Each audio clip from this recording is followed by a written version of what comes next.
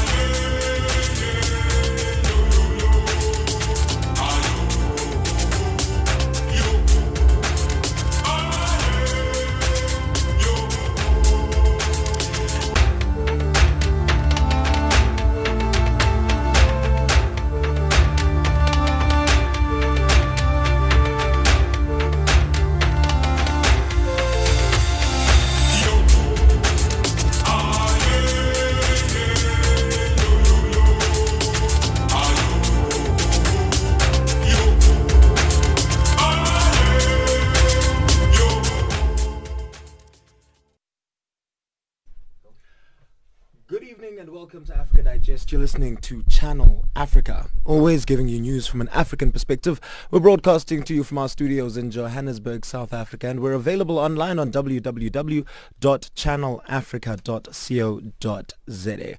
We're here to make sure that you stay abreast of all things that have to do with Africa. Right now, the time is 17:01. We will be having your sports as well as your economics news a little bit later on in the show. But right now, let's cross on over to the news desk where Jwalani Tulo is standing by to let us know what is happening in the latest news bulletin.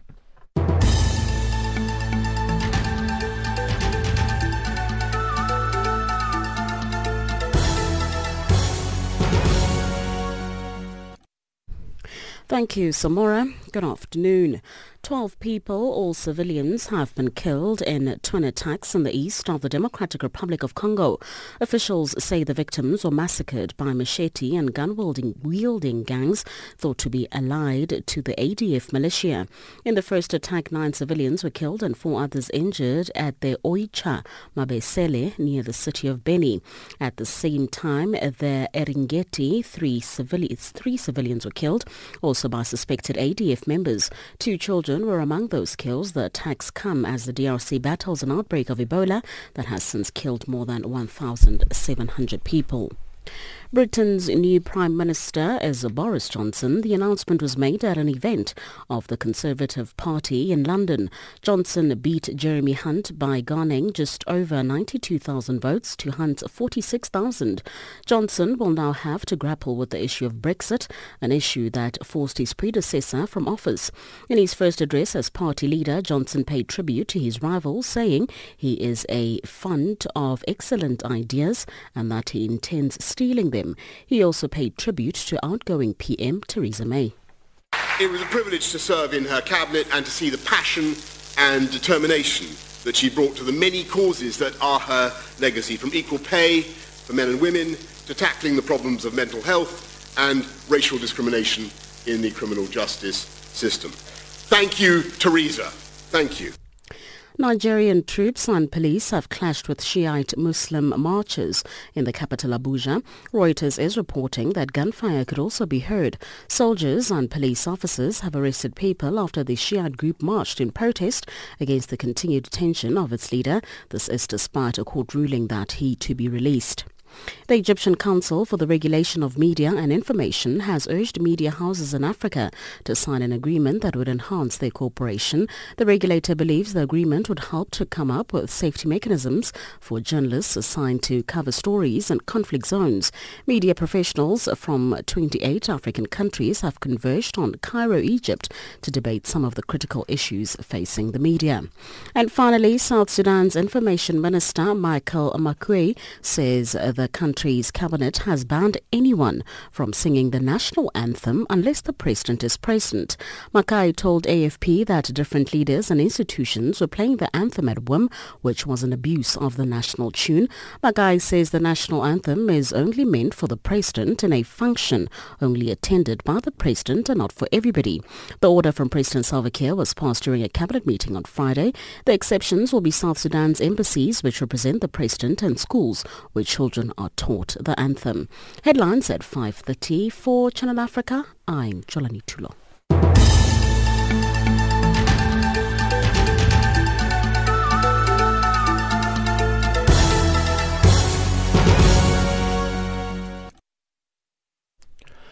Well, started off in Ethiopia, where at least 25 people have died in clashes between Ethiopian security forces and activists in the Sidama region, southern Ethiopia.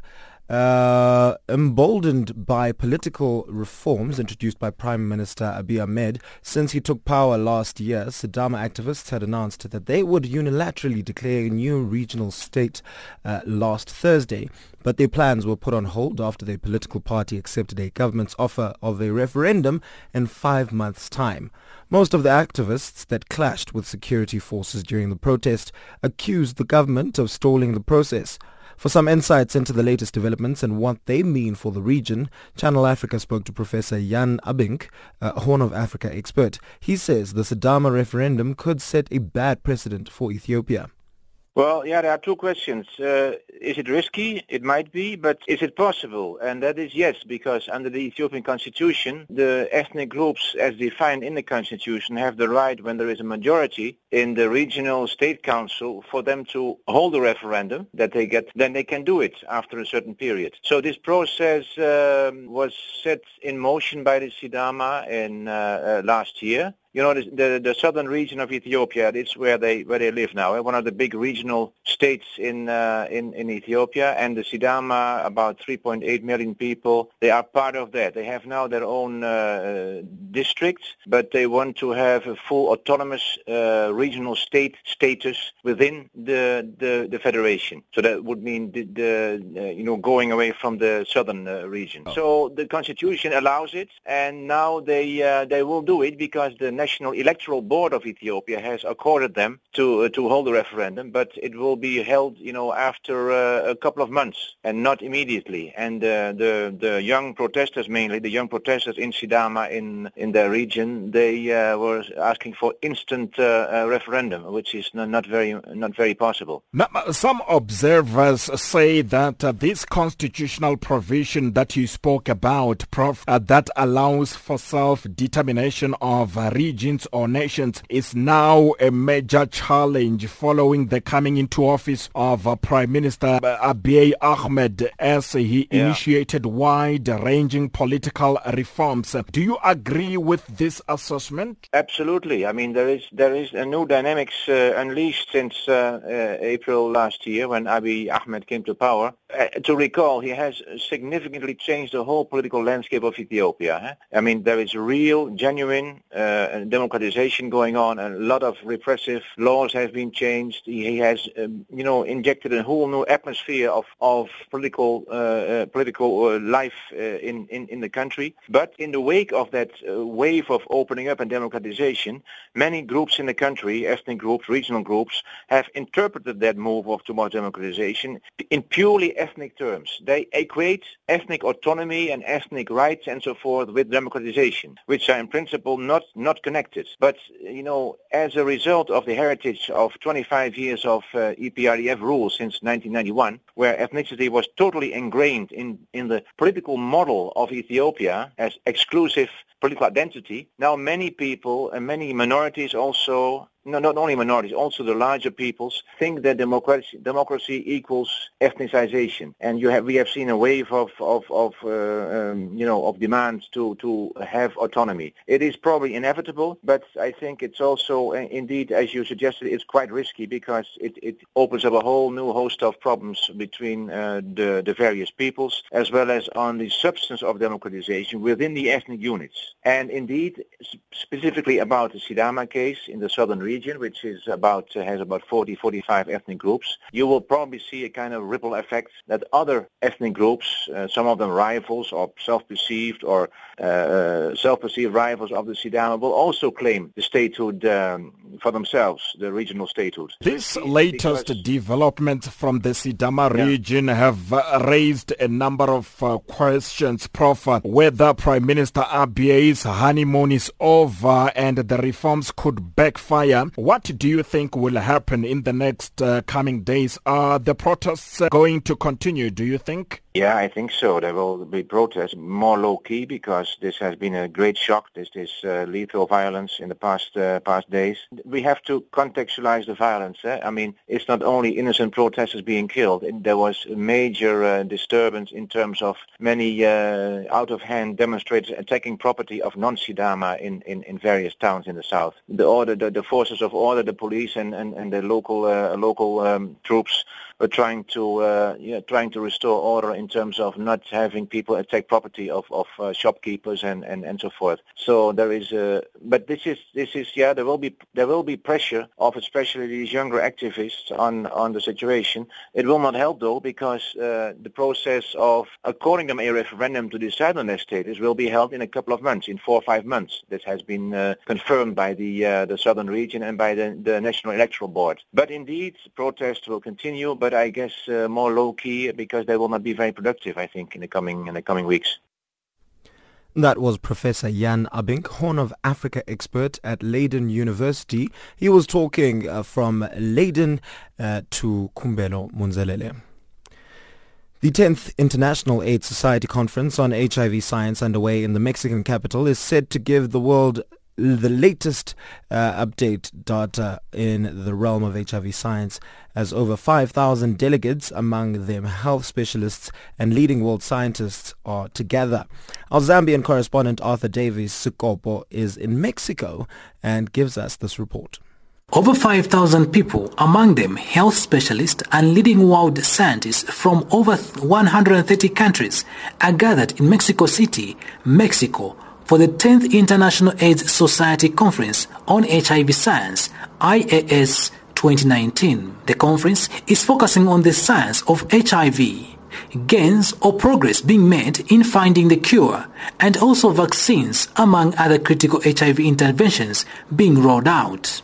International health bodies such as UNAIDS and the World Health Organization WHO will release latest reports in the realm of HIV, while new discoveries of drugs and latest treatment of HIV are also expected to be revealed at the conference. Anton Pozianak is IAS president, who during the official opening of the conference outlined what is expected. Well, what about dolutegravir, a neural tube signal, which we heard about last year? It gave us concerns about how it would affect dolutegravir global rollout. Here in Mexico, we'll see the latest data from Botswana and elsewhere, and the updated recommendations from the World Health Organization on dolutegravir and its use in women of reproductive potential. We'll also hear about new tools and new opportunities in prevention, including data using TAF as PrEP, and the first ever human trial of an HIV prevention implant, a potential game changer. We'll have data on new drugs in resource-limited settings and updates on studies that challenge the daily 3-drug therapy paradigm. And what about cure? That agenda started here in Mexico at AIDS 2008, and there'll be the latest on broadly neutral antibodies and data to support a phase 3 vaccine trial. It further calls for stakeholders to put science into practice and the need for leaders to understand the importance for science in development. We need leadership that understands the importance of science, the importance of meaningful engagement with those most impacted by the epidemic, and who can stand up against discriminatory and stigmatizing laws and legislation. Leaders need to understand that the right to health is non-negotiable and should not compete with other funding priorities. And IAS 2019 local scientific chair, Brenda Ramirez, called for the decriminalization of activities around lesbians, gays, bisexual, transgender and intersex, or LGBTIs, and respect for human rights. She has since called on all governments around the world to support the fight against HIV by providing healthcare services to all, regardless of their social orientation. Globally, we must unite to face the challenges of deteriorating human rights climate, repressive and punitive national laws, increasing xenophobia and social exclusion, and the widening gap between those with and without access to health services. Most African countries have representation at the conference by both government and the non-governmental organizations. Arthur Davies Sukopo reporting for Channel Africa in Mexico City, Mexico. Across the globe, every second, there's always a breaking story. What we want to achieve is a healthy and vibrant economy which can ensure full employment to our people. The government concurs with the views of the Black Economic Empowerment Council report that it is now necessary to make our policies on black economic empowerment more explicit. Last May, I asked constituencies at NETLEC to discuss youth employment incentives. I'm pleased that discussions have been concluded and that agreement has been reached on key principles. We are on an ambitious drive to industrialize, to attract investment, and to create more jobs for the youth of our country. They don't have jobs. I've tried looking for a job for a year and a half now. The challenges were experience and the level of education which I have.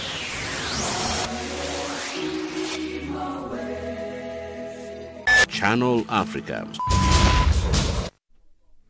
20 years after the signing of the airspace agreement amongst African countries in Yamoussoukro, Cote d'Ivoire, the continent has remained behind the schedule, causing the aviation industry in Africa less productive.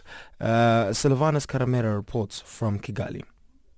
The Yamoussoukro airspace agreement was signed in 1999 to facilitate the opening of the African skies for equal benefits for Africans crossing borders to each other. 20 years later, the African Union believes nothing has been achieved. In a bid to tackle this continental issue, some experts from the African Union headquarters in Addis Ababa have embarked on a continental workshop that aims at sensitizing the African countries to open up their skies for the collective gains. The attendees of the capacity building workshop held in Kigali on liberalizing aviation in Africa say that the slow pace of the implementation of the agreement keeps the African aviation industry poor and less developed. With this period of time, however, some achievements have been cited as a modest step made that requires more push. Achievements including a waiver of visa for some countries and to sign all instruments aimed at liberalizing aviation sector in Africa are what Rwanda's Minister of Infrastructure, Ambassador Clever Gatete, admits some countries in Africa are closer to the point. But in order to promote any businesses on the African continent that would facilitate the promotion of the market, of the African market, it requires more investments in the airline business.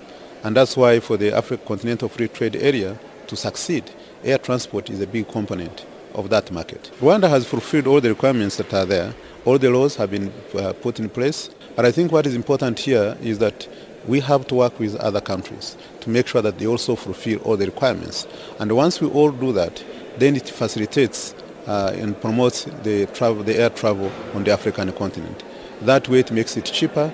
It also encourages more investment in the airlines. The fact that some African countries are still moving slowly in ways of opening up skies is one of the reasons why it is difficult for an African passenger to travel from one point of east on the continent to another in west of the continent. Experts warn that this also keeps African airlines small and fragmented. Apart from sorting out these problems, if effectively implemented, consumers say Yamoussoukro decision will also tackle some of the issues they say have persisted on the continent over the years. The major problem is that we have not been able to level legislation and understand that African aviation need to be liberalized, meaning that aviation should be actually about no borders, you know. We need to be comfortable when you are moving from one country to another. And if there are regulations, for example, issues to do with visas and all those kind of, they need to be standardized so that, you know, you have a legal regime that applies in Kenya as it will apply in Rwanda. But to tell you how governments don't respect consumer interests is that even this meeting, we have had the Minister for Infrastructure, but we didn't hear about probably a consumer voice. You know, local consumer voice should have been on the opening program. But the fact that government think that markets, you know, the owners of the airlines are everything in aviation, that is the beginning of the problem. So until we recognize that the consumer and the demand side is as important as the supply side, we'll never get right on aviation. According to the statistics from the International Air Transport Association, IATA, in this year, 2019, the African continent's aviation industry is projected to register a loss of about $300 million.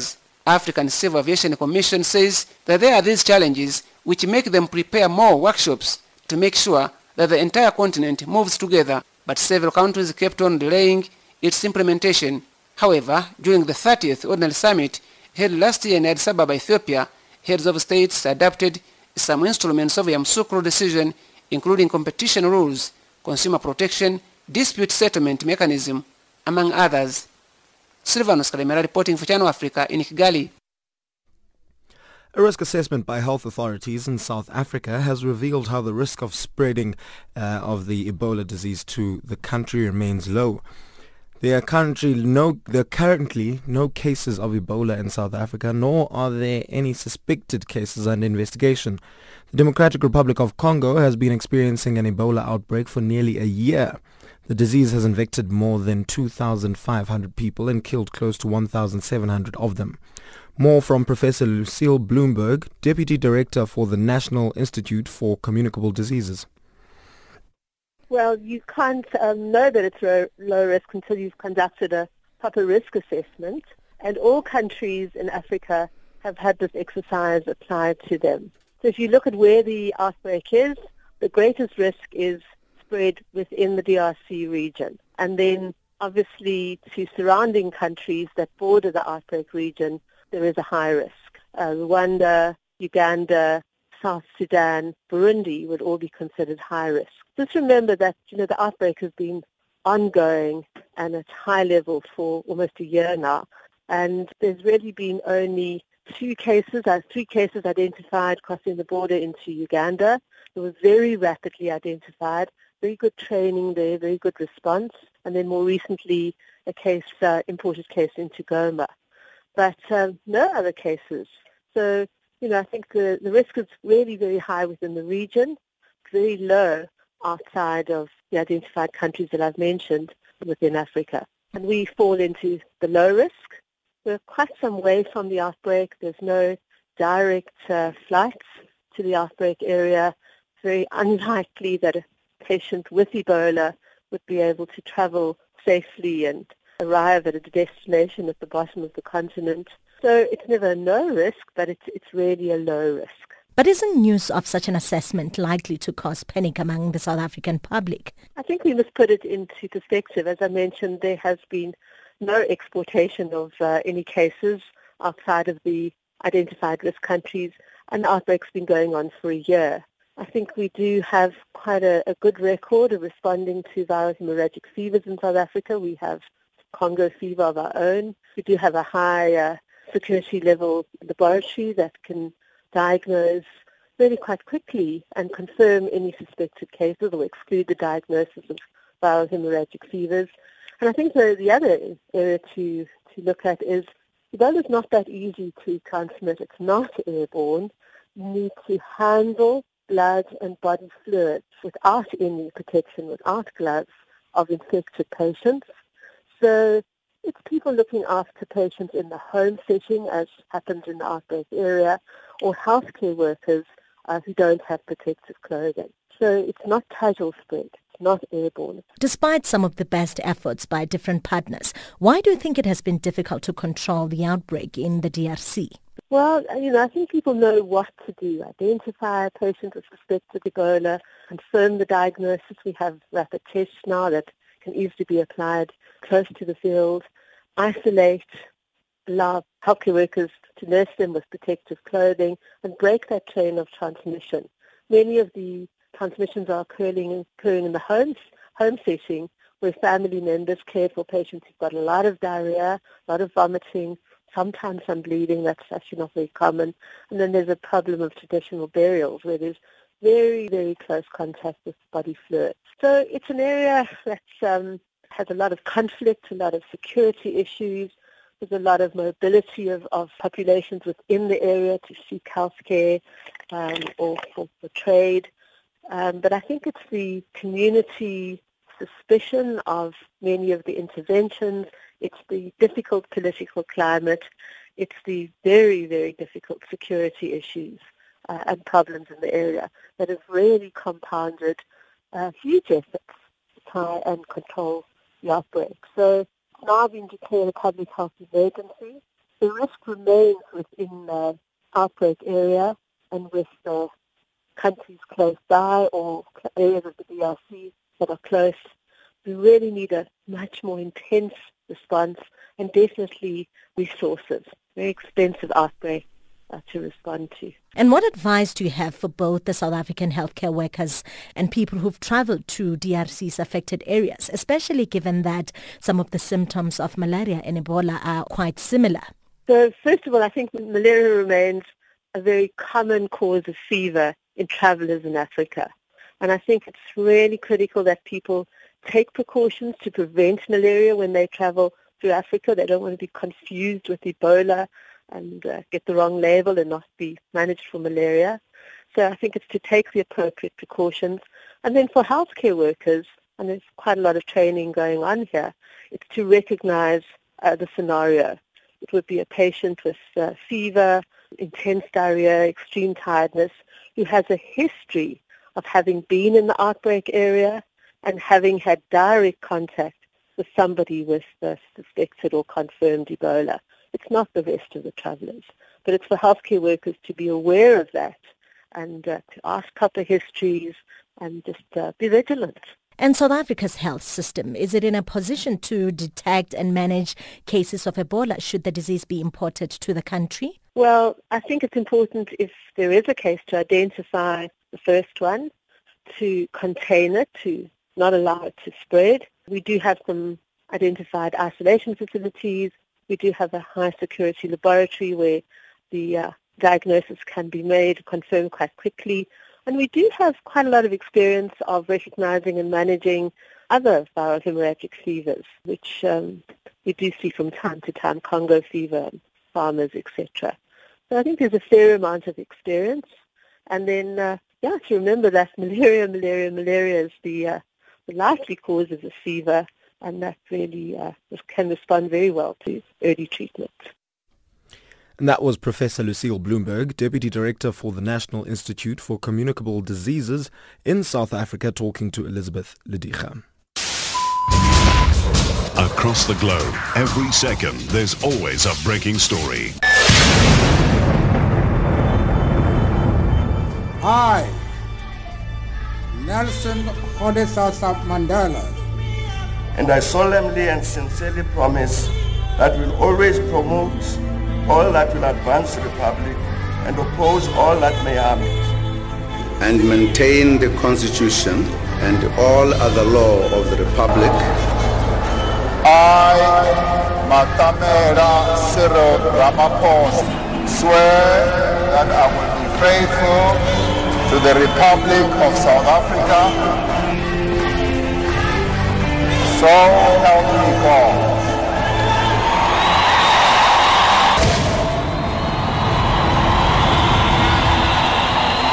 Channel Africa. Across the globe, every second, there's always a breaking story. What we want to achieve is a healthy and vibrant economy which can ensure full employment to our people.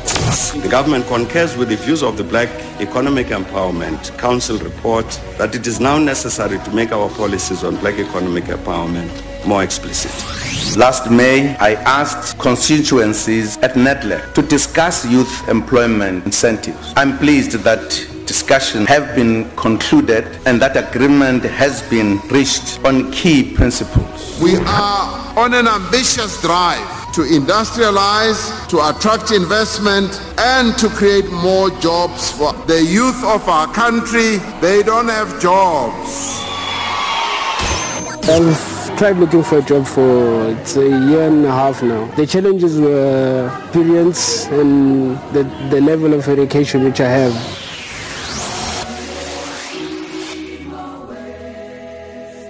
Channel Africa.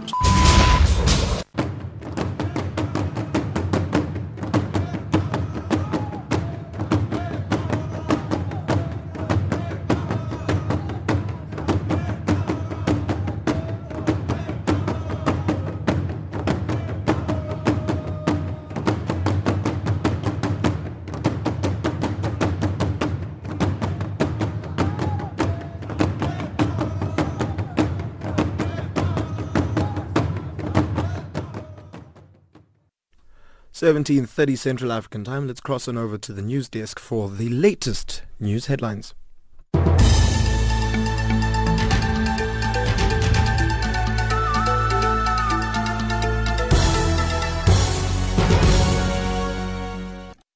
Good afternoon, I'm Chad le Clos making headlines. Nigerian troops and police have clashed with Shiite Muslim marchers in the capital Abuja. Congratulations are pouring in from leaders around the world for Britain's new Prime Minister Boris Johnson. And finally, South Sudan's information minister says that the country's cabinet has banned anyone from singing the national anthem unless the president is present. For Channel Africa, I'm Chad le Clos.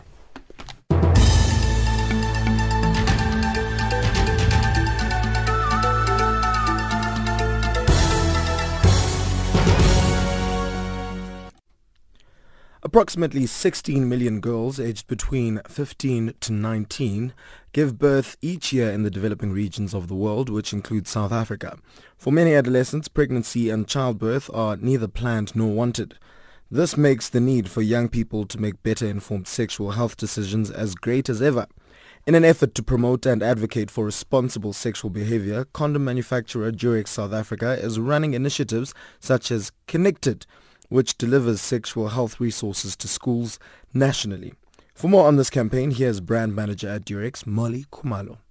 So the problem within South Africa, obviously, as you know, is that there is a big presence in terms of HIV/AIDS. And with that, ourselves as Durex feel that, just to give you some stats, approximately 16 million girls aged between 15 to 19 years within the country, for example, give birth each year. And in terms of HIV/AIDS, the stats are quite high in terms of, younger people that are contracting HIV/AIDS. So as a brand, Durex feels that we need to advocate for these issues and create initiatives that educate people about responsible sexual behavior, sexual health, and unwanted teenage pregnancies. Now, tell us more about efforts to address this problem. How exactly is Durex going about addressing issues around sexual health? So Durex is basically developed a program called Connected, which aims to educate high school learners between the grades of 8 and 12 on the prevention of HIV/AIDS and things such as teenage pregnancies, issues such as sexual abuse and sexual health. Basically, the program seeks to empower learners to make better sexual health decisions and to empower educators to provide better support to learners. With this program, we also aim to provide and equip educators with sex education material, such as our Connect Ed Buddy program, which is basically a website where, learners can actually go on and ask these questions that they're so afraid to ask and get, responses in a confidential format in order to drive this education. And for how long have you been doing this, and what has been the impact so far? So basically, the program was initiated in 2012. And as of 2019, our target is actually to reach about 400 schools in South Africa and further roll out this program at an even bigger scale in 2020 in order to carry on driving the momentum. And, once again, I'm speaking to the fact that we would like to become the advocate that speaks to these important issues. Molly, what would you say are some of the interesting things that you've heard on the ground from teenagers that still shock you? What are young people saying when it comes to issues around teenage pregnancy, HIV, and sex? Personally, I actually attended a session that we did on Mandela Day, and it was actually a school in Soweto, Pimville. And basically, some of the things that came up is that they did not know as something that we deem as, we expect people to know, but they did not know, for example, that you can only use a condom once. So they feel that, I've used it and I can reuse it because obviously it's rubber material, etc. And we had to then further educate that, you can only use it once and then it needs to be disposed of, etc. There was also a lot of things that came up that there's a perception that if you're using the pill that you are 100% protected. And this for me was actually an eye-opener to the fact that young people have these misconceptions and are not necessarily equipped with the right education to understand how to protect themselves from things like unwanted pregnancies, HIV and AIDS, etc. So definitely these are things that we are tackling almost, every time we go out and we go to these schools. It's always an eye-opener for me that, these young people actually don't understand the implications of some of the decisions that they make. So these are quite serious issues that we're dealing with. And I think Connect Ed really aims to make sure that we are giving them the right information and tools to help them. It is also said that very few people use condoms in South Africa. How do we better deal with that? I think, to be honest with you, one of the things around Connect Ed is actually a campaign we developed called #OwnYourSituation. And what came up from this campaign is that, for example, it's not necessarily that people don't want to use a condom. There are just certain barriers when it comes to condom usage. So I'll give you an example. A simple thing as to walking into a store and actually making the purchase. Some people could be embarrassed of that. And what #OwnYourSituation tries to do is to alleviate those anxieties, to actually say that it is okay because you are taking a step to protect yourself, and therefore you should be able to own your situation and purchase a condom. So I think we are trying to tackle those issues because it's not necessarily not wanting to use it, but it could be certain anxieties and barriers when it comes to using a condom. It also appears, Molly, that especially young people, they are often more worried about falling pregnant rather than contracting HIV. For instance, you'd find young people who have had unprotected sex worried that they may have conceived as a result rather than thinking of the chances of them contracting HIV or any other STI.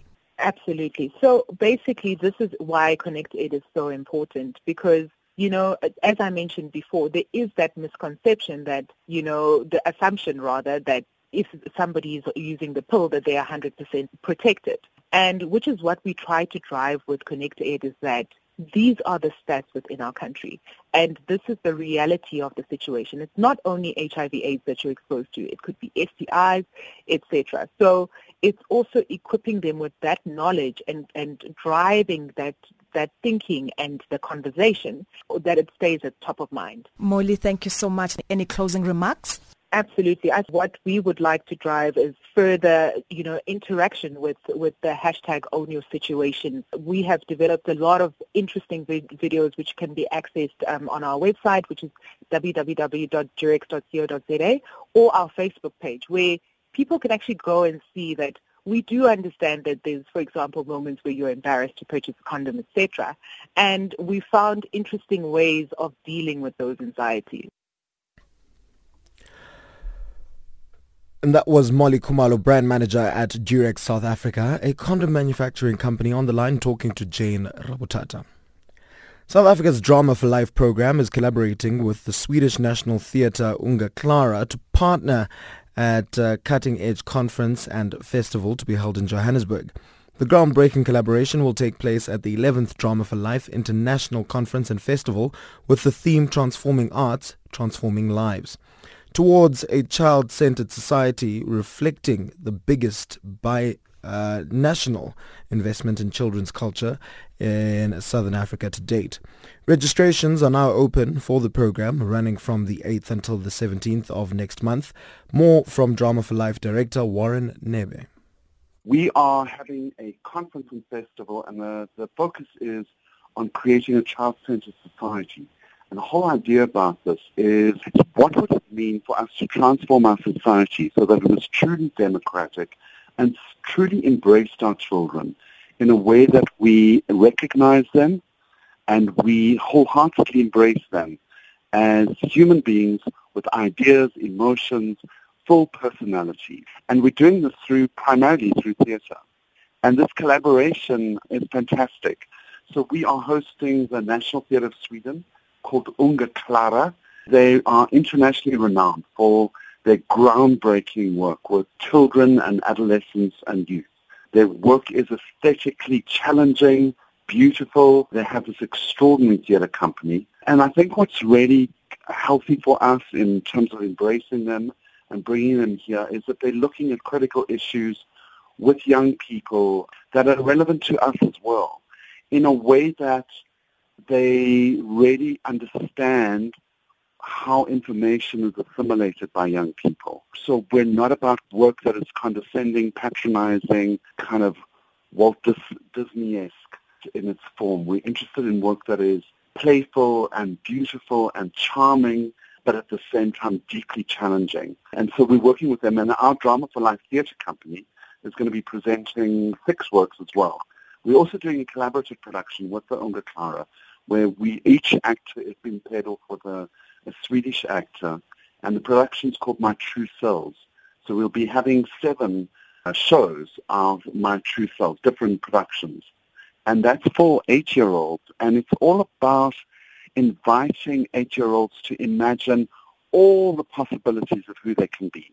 Let's talk about these young children. Where will they be coming from? Are they part of a program? No, we are inviting, so it's open to the public, number one.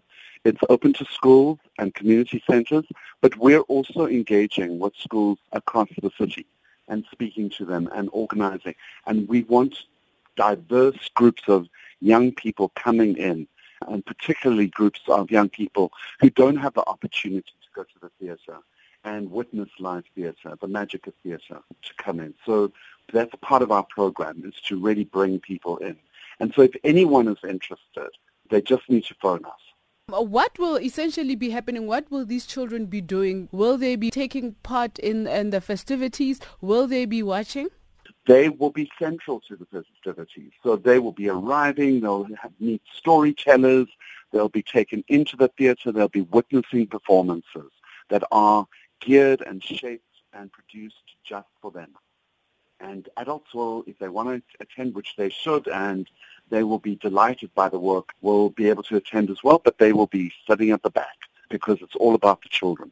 And how important is such festivities, children going to the theatre, how important is it to their development and also exposing them to different facets of life? I think it's incredibly important. I think it's central. I think that theatre, performing arts, the arts help develop symbolic thinking. They encourage and develop play. And we know that play is fundamental to the development of a young person into their adulthood. The ability to think creatively, to think out of the box, to be able to problem solve, to be able to engage with different complex situations. That is all, play is deeply rooted in that. And of course the interpersonal skills and the communication skills. And then over and above that is the subject matter. So one of the performances that the Drama for Life theatre company is going to be doing is for 6 and 7-year-olds in particular, and it's called Rainbow Flower, which is written by Ste Kali, and it is about pollution, and it's about our environment, the degradation of our environment. And it is a beautiful tale that is performed and told in a way that you cannot walk out there without understanding your responsibility in terms of taking care of the environment. And that was Warren Nibi, Drama for Life Director, on the line talking to Tuto Ngubeni. 1743 Africa Digest will continue right after this. Across the globe, every second, there's always a breaking story. What we want to achieve is a healthy and vibrant economy which can ensure full employment to our people. The government concurs with the views of the Black Economic Empowerment Council report that it is now necessary to make our policies on black economic empowerment more explicit. Last May, I asked constituencies at NEDLEC to discuss youth employment incentives. I'm pleased that discussions have been concluded and that agreement has been reached on key principles. We are on an ambitious drive to industrialize, to attract investment, and to create more jobs for the youth of our country. They don't have jobs. I've tried looking for a job for it's a year and a half now. The challenges were experience and the level of education which I have.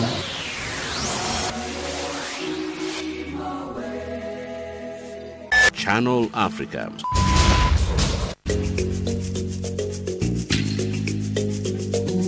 This is Channel Africa, South Africa's official international public radio station on shortwave, internet and satellite. From an African perspective, listen to Channel Africa in English, Kiswahili, French, Silozi, Portuguese and Chinyanja, informing the world about Africa.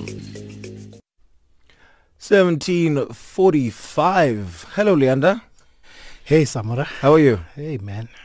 Alive, man. You're alive. Yourself? I'm doing very well. Doing very well. So I'm seeing that in economics news, the International Monetary Fund has cut the economic growth forecast for the Middle East and North Africa. What does this mean for us? Essentially, it may not necessarily have an impact on us, but what it essentially means is that the factors in the country there, they influence their decisions, because the International Monetary Fund, what they do is that they do continuous studies to look at the economic trends in terms of production versus the issues of labor and so on and so forth. So I think when they look at that, it forced them to cut down their growth forecast for those countries. 17:45 Central African time. Luyanda Maume has more with regards to the economics news after this.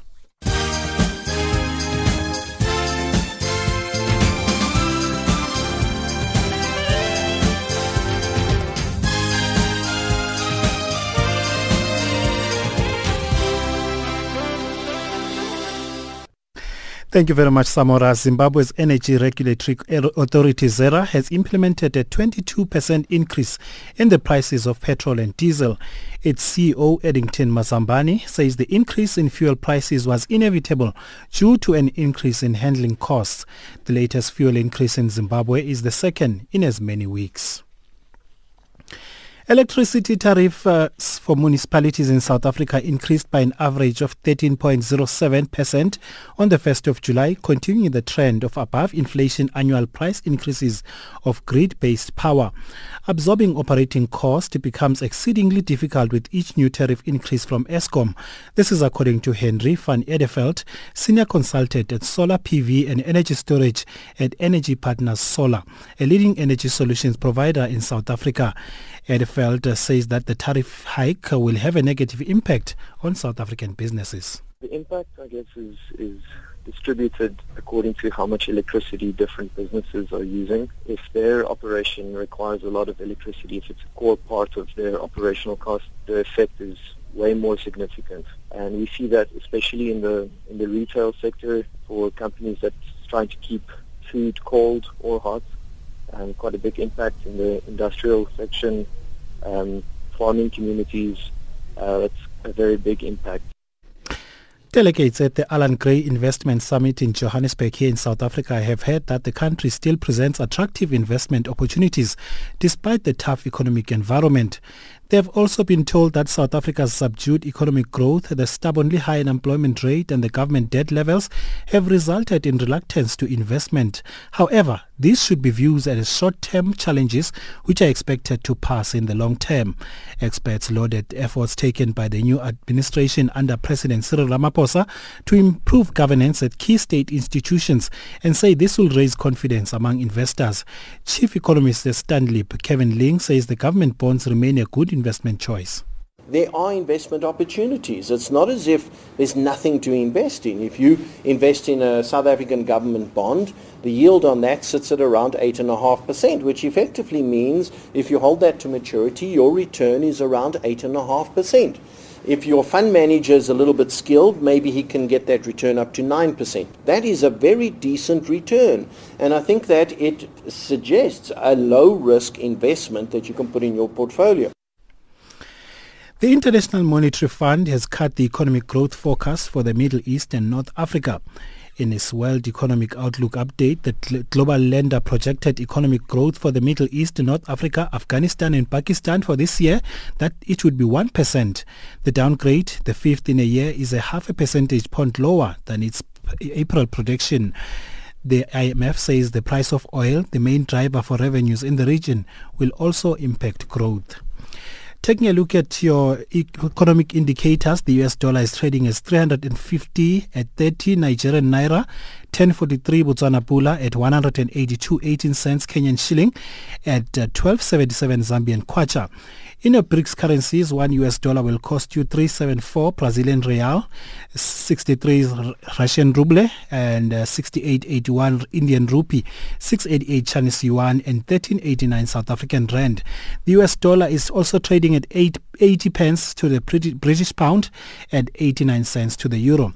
Looking at commodities now, gold is trading at $1,417 and platinum at $844 per ounce.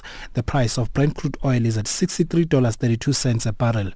For economics news, I am Luyanda Maume.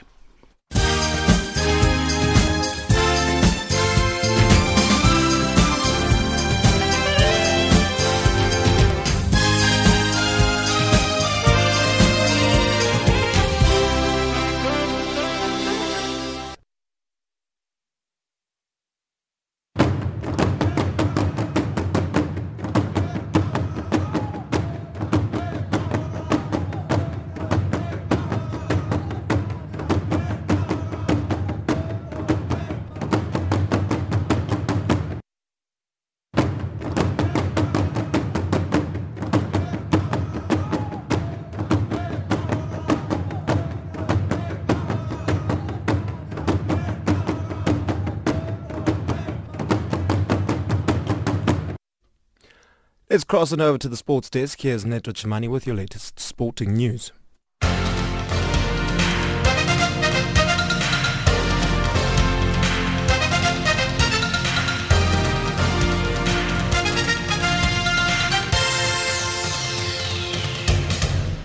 With the latest Channel Africa sports news at this hour, I'm Neto and Ethiopian Chemani. From the sports desk, a very good evening. Starting off with cricket news. Opening batsman Jason Roy and fast bowler Ollie Stone will make their England Test debut in a one-off match against Ireland starting at Lord's tomorrow. Surrey star Roy is set to earn his first Test cap after raking up an impressive 443 runs in England's triumphant 50 overs World Cup campaign. Roy is poised to bat at the top of the order with Surrey teammate Rory Burns in a 4-day match against Ireland and will have an opportunity to impress the selectors ahead of the Ashes series against Australia starting on the 1st of August. The 29-year-old Roy says that it is a very new challenge and something he has been excited for and nervous for the last couple of years. On to soccer news.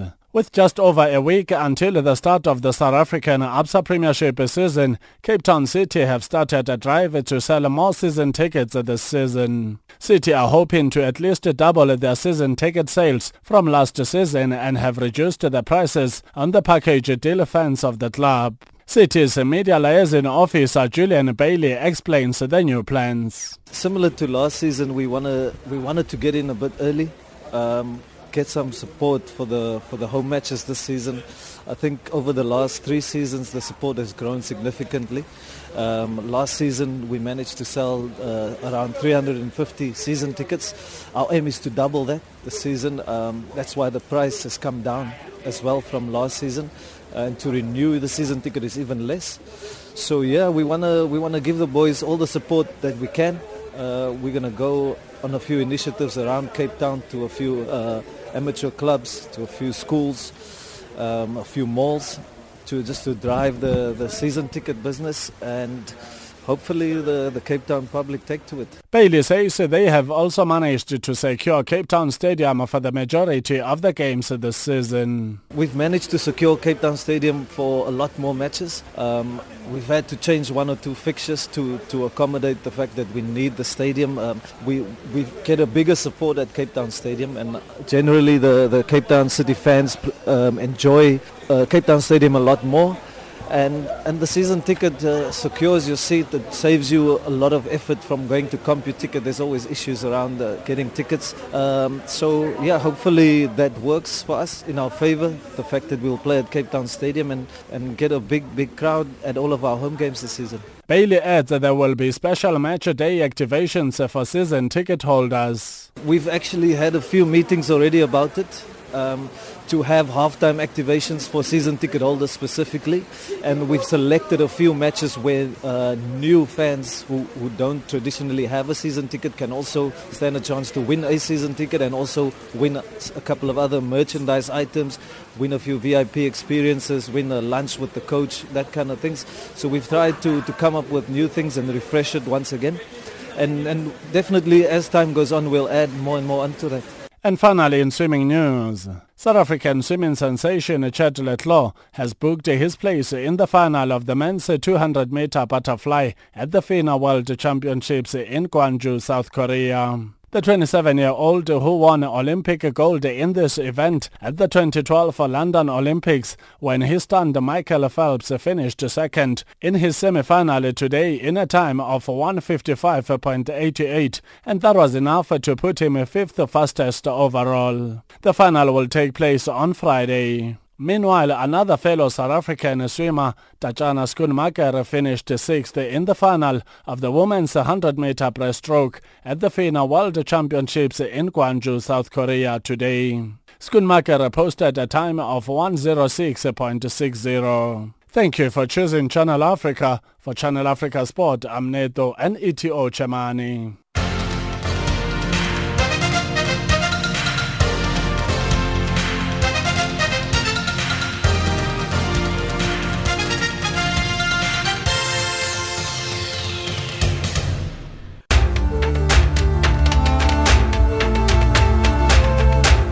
This is Africa Digest.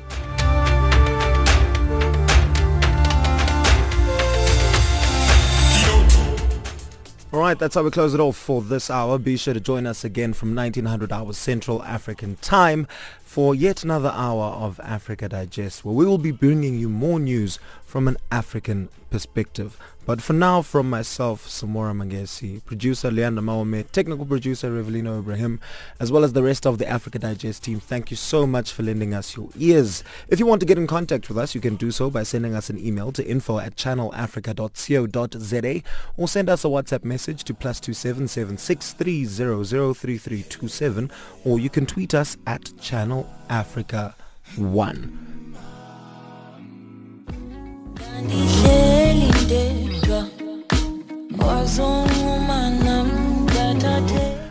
And in the background, closing off the show right now, is Ndikete Wena by Ami Faku. We'll see you again later.